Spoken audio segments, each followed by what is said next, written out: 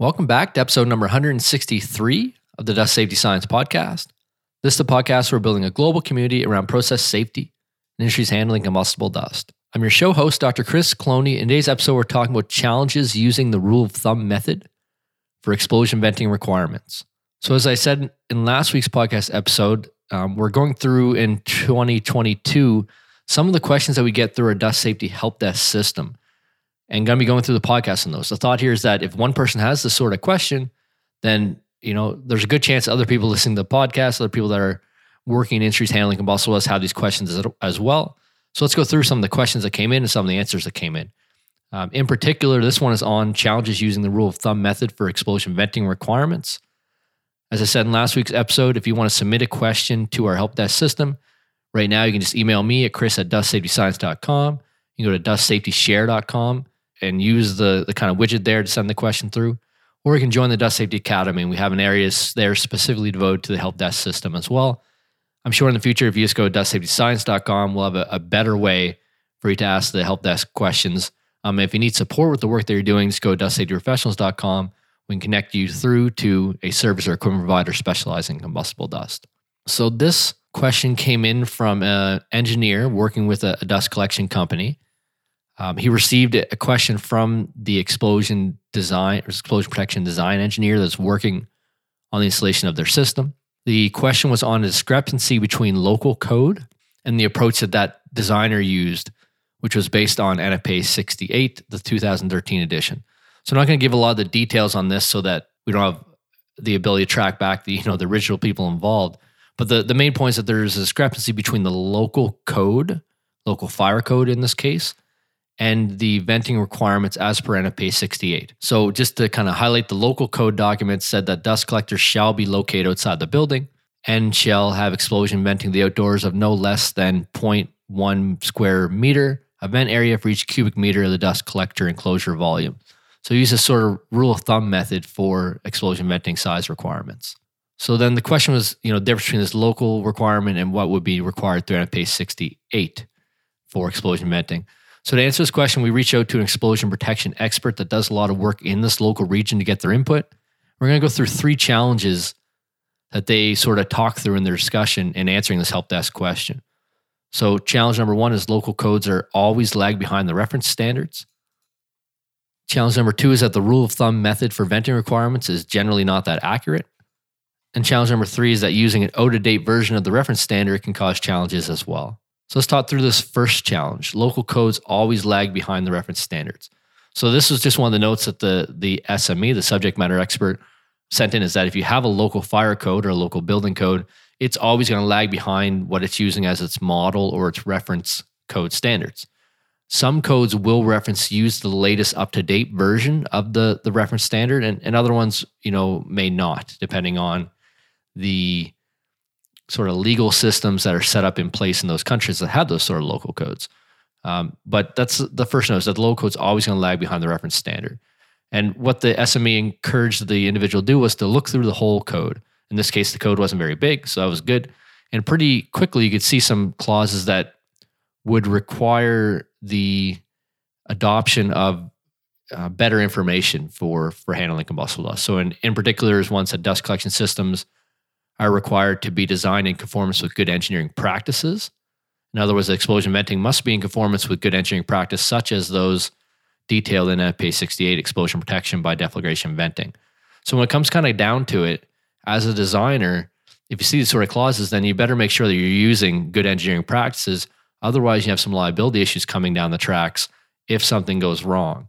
Sort of putting your hands up saying, well, I used the 2013 version of a code, and we're going to talk about this in a second, when the 2018 version says something different, can cause some challenges in terms of defending whether or not that is good engineering practice of the day, and even using the local code when you know that good engineering practice suggests otherwise, because local codes out of date can also cause some challenges. Challenge number 2 is that the rule of thumb method for venting requirements is generally not that accurate. And the specific verbiage used by the SME was that the rule of thumb ratio method of vent sizing is archaic, highly generalized, and honestly could be highly inadequate. It doesn't take into account KST, Pmax, Pred, or L/D. For example, and could have highly different venting requirements depending on these parameters. So the SME sort of sent through a screenshot of using some sort of off-the-shelf software or internal company software for doing an example calculation. So for 1 cubic meter volume with a P-red of 0.2 bar and L over D of less than 2, so basically a square, or something that's doesn't have a high L over D ratio, a KST of 150 bar meter per second gives exactly 0.1 meter squared of vent area. But what if those variables change? So what if you have a P-red that's different, or an L over D that's greater than 2, or a KST that's 300, 450, or whatever it's going to be? Under these conditions, then you're going to have undersized venting requirements, which can be dangerous when explosion happens. If it's undersized, that pressure is going to relieve somewhere, somehow. So it might knock down the wall that vent's sitting on. It might blow a corner off the collector. It might blow off an access door. If the venting requirement is too small to contain that explosion, then you're not going to safely vent that explosion in a direction that's adequate and proper and away from personnel and away from areas that could damage the building or cause injury and that sort of thing. So that's the sort of challenge around rule of thumb method being archaic for venting requirements. It's just not that accurate. There are better methods that are available today. And challenge number 3 that the SME mentions is that using out-of-date version of the reference standard can cause challenges as well. He says that due diligence and good engineering practice would be to apply the sizing methodology of the most current version of NFPA 68. So we question, why are we comparing back to NFPA 68, the 2013 version, here in 2021 or 2020 when this question came through? Actually, it was 2021. He noted specifically in the 2018 version of NFPA 68 that there are some new requirements. The volume occupied by the filters has to be included as part of the full dirty side volume. L over D has to be included irrespective of where the vent is placed. There's a 25% vent area correction for vents that are located entirely beside flexible filters in case those filters flex and move and close off some of the vent area. The expert goes on to say that, well, he doesn't necessarily agree with all of these requirements in 2018 publication unless full-scale representative test data can demonstrate otherwise. They must follow what is published.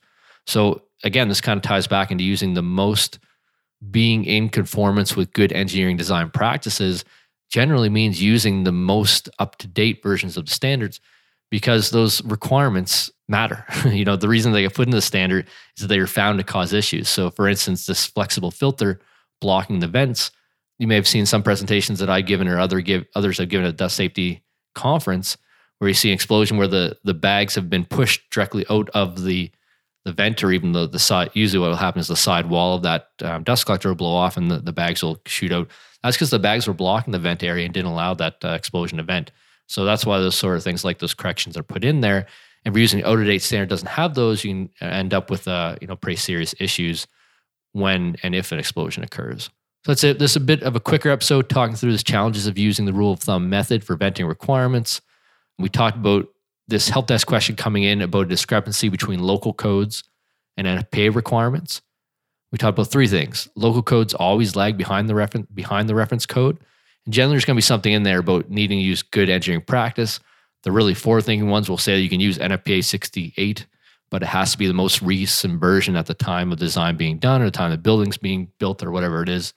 But otherwise, you can kind of look through and see, okay, well, in which ways does it reference the reference codes? If it does reference best engineering design practice, then you really got to think about if you're using the best design practice that's known at the time. We talk about challenges using the rule of thumb method. An example calculation for 1 cubic meter volume with a P-red of 0.2 bar, an L over D it's less than 2, and a KST of 150 bar meter per second did give exactly the rule of thumb method, 0.1 square meter of vent area. But what if the variables change? What if your dust is a higher KST or your L over D is larger? Then that rule of thumb method can undersize and underpredict the amount of venting area required. We talked about using an out-of-date version of the standard as being a challenge as well. Something that's really not defensible in terms of using best engineering practice when there's better practice that's available out there. So again, these are going to be shorter episodes we do occasionally in 2022, talking through some of these help desk questions. The thought is that if somebody's asking this question, then other people are probably having the same challenge. So if you're listening to this or you know somebody that's having this sort of challenge with their explosion protection design, with their dust collection system, send it through them. If you have any questions, you can reach out to me at chris@dustsafetyscience.com. We can put you through to the SME that we talked to answer this question and get them to provide some more input as well. you want to submit a question, go to Dust Safety Academy and submit it there. You can go to Dust Safety Share, or again, you just email me at chris@dustsafetyscience.com and I'll put it into our internal system for handling these help desk questions. We've had over 200 of these, I think, in the years since we started collecting them. So we have a lot of backlog to get through to document and answer these in a really robust and reliable way, but we're working through it together. So as always, I want to say thank you for listening to the Dust Safety Science Podcast. Hope you have a safe and productive week ahead, and I appreciate everything you're doing. The industry's handling combustible dust, making it safer with the work that you do every day. Keep it up out there.